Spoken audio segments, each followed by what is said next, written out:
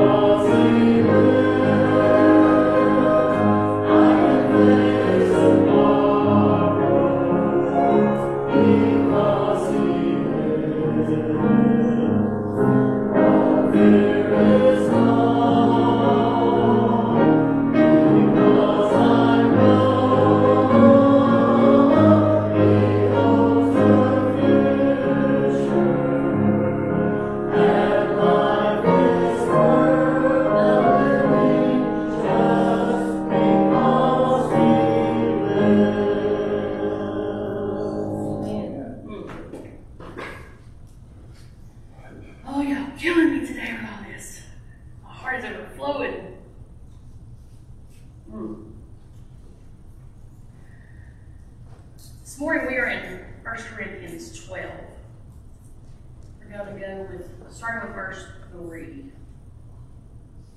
It says, "Therefore I want you to understand that no one speaks in the Spirit of God ever says, Jesus is accursed. And no one can say Jesus is Lord except in the Holy Spirit. Now there are a variety of gifts, but the same Spirit. There's a variety of service of the same Lord. There's a variety of activities, but it's the same God who empowers them all in everyone. To each is given a manifestation of the Spirit for the common good. For to one is given through the Spirit utterance of wisdom, and another the utterance of knowledge according to the same Spirit, another faith by the same Spirit, another gifts of healing by the one Spirit. To another one the work of miracles, another prophecy, another the ability to distinguish between spirits, and another the various kinds of tongues, to another the interpretation of tongues. All these are empowered by one, the same Spirit, who portions each one individually as he wills." Verse 12 goes on to say, "For just as the body is one and has many members, all the members are the body. Though many, they're one body. So it is with Christ. For in one Spirit we were all baptized into one body, Jews and Greeks, slaves and free, and all were made to drink of the one Spirit." This is the word of God for the people of God. Thanks be to God. Let's pray. Dear gracious Heavenly Father, we ask that you open our hearts. Prepare us to hear what the Holy Spirit has for each of us.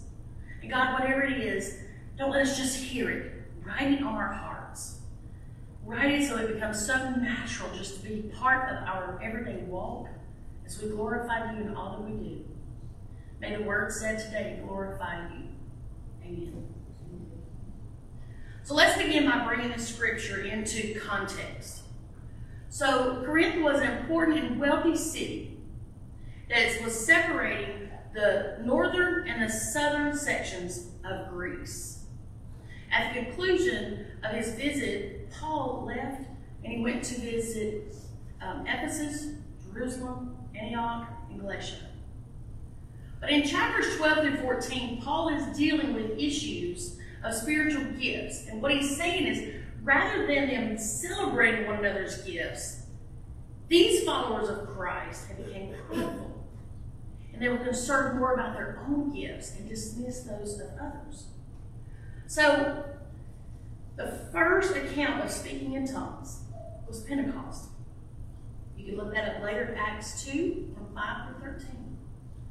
But Peter spoke to a crowd composed of people from many nations, and everyone heard Peter's sermon in his or her own language. Now let's look at Pentecost. There could not have been a Good Friday without Advent. Good Friday would be meaningless without the victory on the cross. But it is Pentecost that enables the gifts of our faith by which you and I can be known through the birth, the death, and the resurrection of Christ. Those gifts are the gifts of the Spirit, given by the Spirit, for those who walk with the Spirit. Jesus wasn't finished. When he rose from the grave, he wasn't finished. He came back and gave the greatest gift of all, and that gift is the Holy Spirit that lives with us. So as we look at Pentecost, there are 5 aspects of receiving God's power. We're going to look at those. So it's the promise of Pentecost, it's the posture of Pentecost, it's the picture of Pentecost, the preaching, and the practice. And I firmly believe that we have many alive churches. We are blessed in this area to have many alive churches. But I also believe that if churches do not possess these 5 aspects, we need to pray for them. We definitely need to pray. So first, let's look at the promise of Pentecost, to receive God's power. The promise is very straightforward.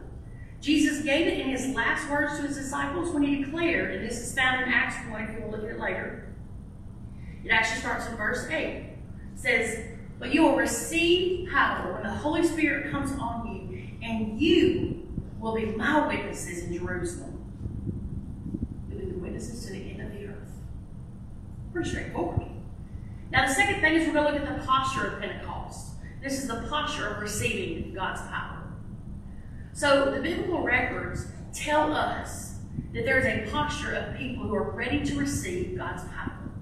So we're going to jump around here. So if you want to know these scriptures later, we're going to go kind of fast. So we're jumping back to Acts, and this is 1. This is verse 14. And they say, "They all joined together constantly in prayer, along with the women and with Mary, mother of Jesus, and his brothers." They were constantly in prayer together, not just for each other, with each other. Jumping to Acts 2, in the very first verse, it declares that when the day of Pentecost came, they were all together in one place. Church, there's no substitute for Christian community. There is none. Where 2 are joined together, we know that God is there. When a church body comes together, we're so strong no matter what the enemy throws at you. It might bruise you. It's not going to take you out. We're meant to do life together in the presence of the Holy Spirit. So the third thing we're going to look at is the picture of Pentecost. This is the picture of which people received God's power. So a little context here, there were 3 great Jewish festivals that every male was legally bound to be at if they lived within a 20-mile radius. These were Passover, Pentecost and the Feast of Tabernacles. So, Pentecost fell roughly at the beginning of June, and by this time the traveling conditions were much better. The rainy season had passed, and many scholars believe that because of this, there were more people at Pentecost than Passover.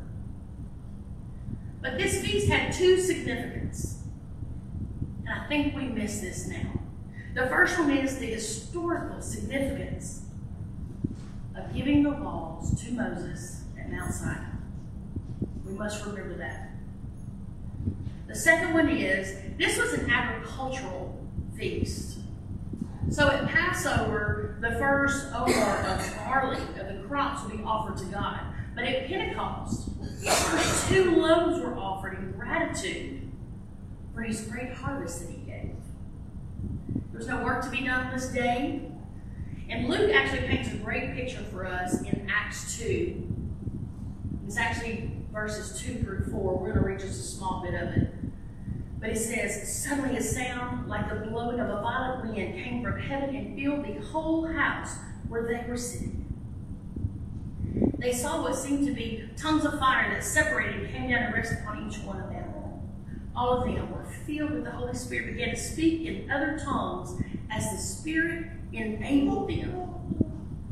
This wind is the presence of God. This wind has been there with us since creation. It was the wind that Ezekiel spoke of in the Valley of Dry Bones. You can check that out in Ezekiel 37. Jesus used this imagery of the wind of the Holy Spirit when he was describing this to Nicodemus about being born again. You can find that in John 3. And in the upper room, the wind was blowing and rushing, and it was this irresistible force because God was bringing his people together individually and corporately. He was birthing the church. Fourth, let's look at the preaching of Pentecost. So there's actually 4 types of preaching. There's the heralding of the announcement. This is pretty clear. It's a plain statement of the facts. There's no argument. There's no denial. It's cut and dry. Jesus came. He saved. He performed miracles. He died. He rose again. And he's coming back. The second is called teaching. And there are many people that are great in the pulpit, but they preach in a teaching style.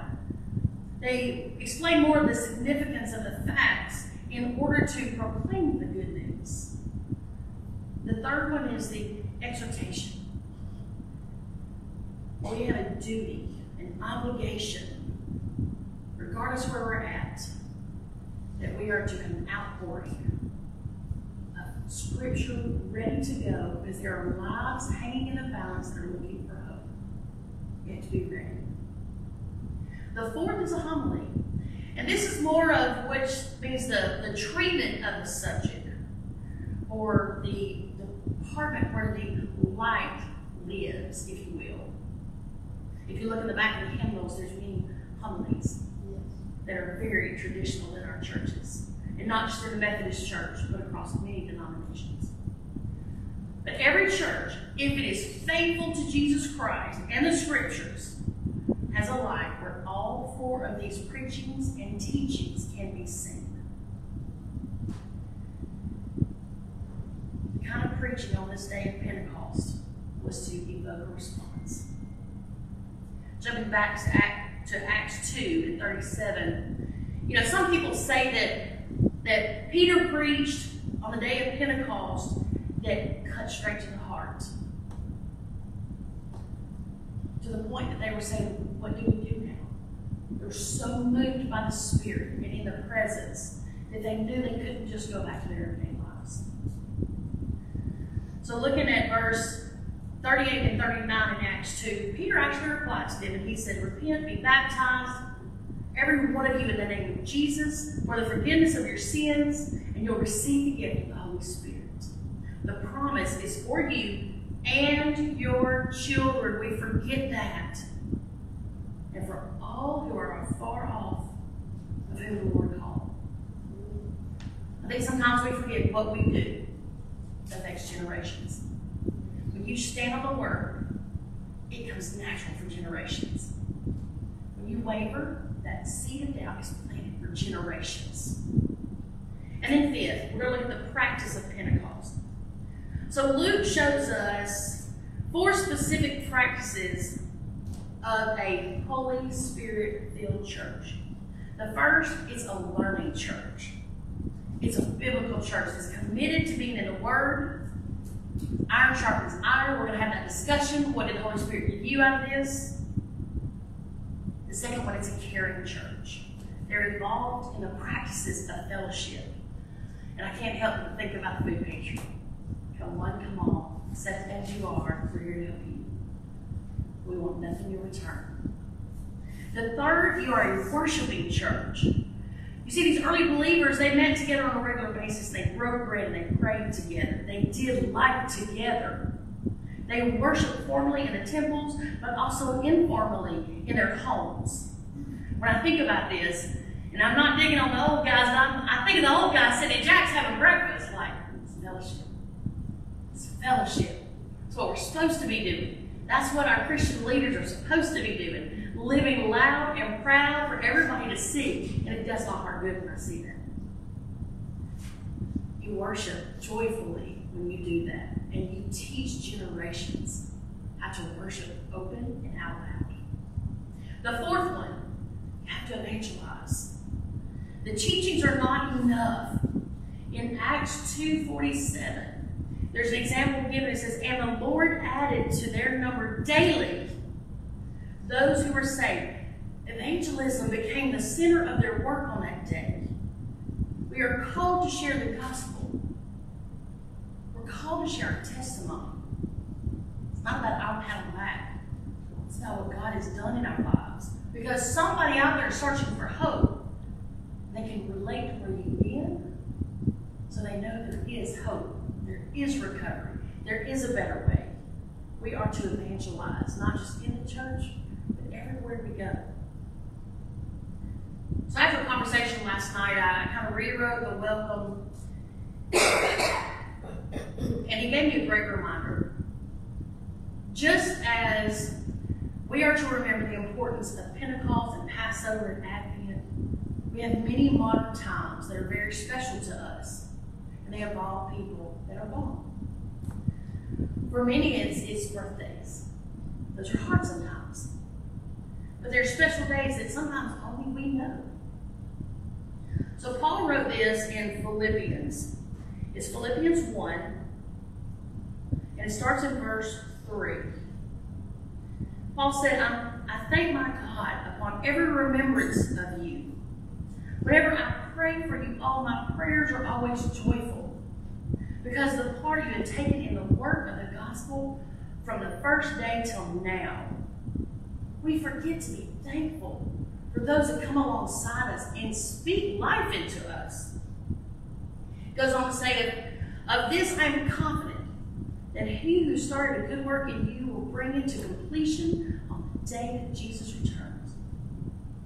It is only natural that I should feel this way about you, because I have great affection for you, knowing that both while I was in prison and as I am called upon to defend the truth of our faith, you all have shared in this ministry with me. And this is my prayer for you, that your love may grow even richer in knowledge and insight of every kind, enabling you to learn by experience what things really, truly matter. May we never forget those who boldly faced giants, the enemies that they did not know, in order to protect their loved ones back home. May the peace of Christ always be with their loved ones and with everyone here who has lost someone so dear to them. Let's pray. Dear gracious Lord, there's a song that just hits. And for me, it's a great prayer when I don't know the exact words to say. The words are, Spirit of the living God, fall afresh on us. Break us, melt us, mold us, fill us, use us. Spirit of the living God, fall afresh on us like the day of Pentecost, empowering us to be and to do all that you created in our life. By the inspiration of your Holy Spirit, God, cleanse the thoughts from our hearts so that we can perfectly love you and worthily glorify your name in all we do. We ask all things in the precious and holy name of your risen Son.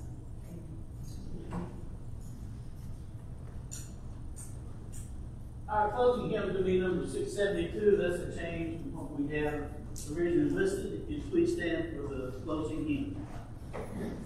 And Shan, this song is for you. Let you know how we feel about you.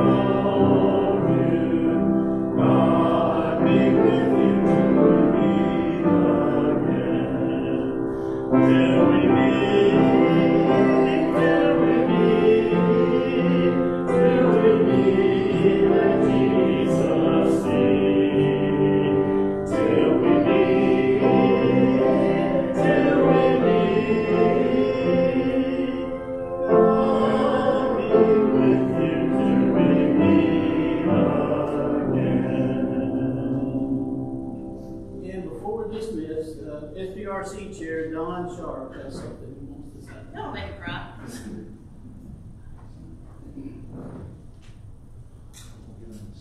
Oh, you will get this side. I thought like he was going to be on this side, you on this side, so I couldn't run.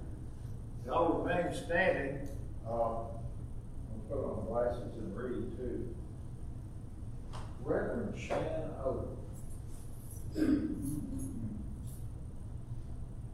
I think they want you to move this way, or I'll move this way. She talk into the mic. Oh, you talking to Please. Okay. All of us here this morning want to say to you in Spanish, gracias. Translator, hold on. I was saying Hebrew. I got a translator on my phone. Hold on. In German, Dankeschön.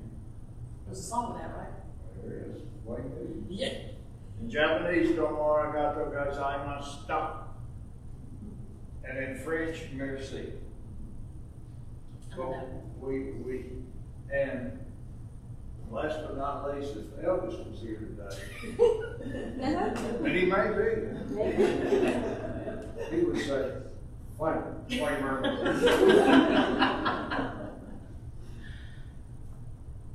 We would like for you to accept this gift from us. You know, at the end of each service, Shan gives us a benediction. And so I thought it would be only fitting if we would give her one. How about that? Would that be good? Yeah. I want to read to you. This is from Isaiah 55:12. It says, "For ye shall go out with joy and be led forth with peace. The mountains and the hills shall break forth before you into seed, and all the trees of the field shall clap their hands."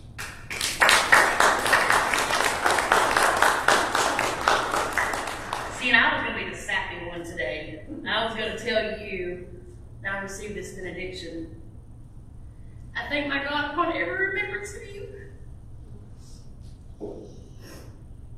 My prayer for you is joyful, because you've been a part of my life literally from day one. You've been a part of my life before I was even in candidacy to preach. I'm blessed to witness your gifts and talents that you have come display for the kingdom. And together, you have served as one body to this community, and my heart overflows with gratitude. Now, with the grace of the Lord Christ, the love of God, and the fellowship of the Holy Spirit, may you go in peace. Yeah. God bless you.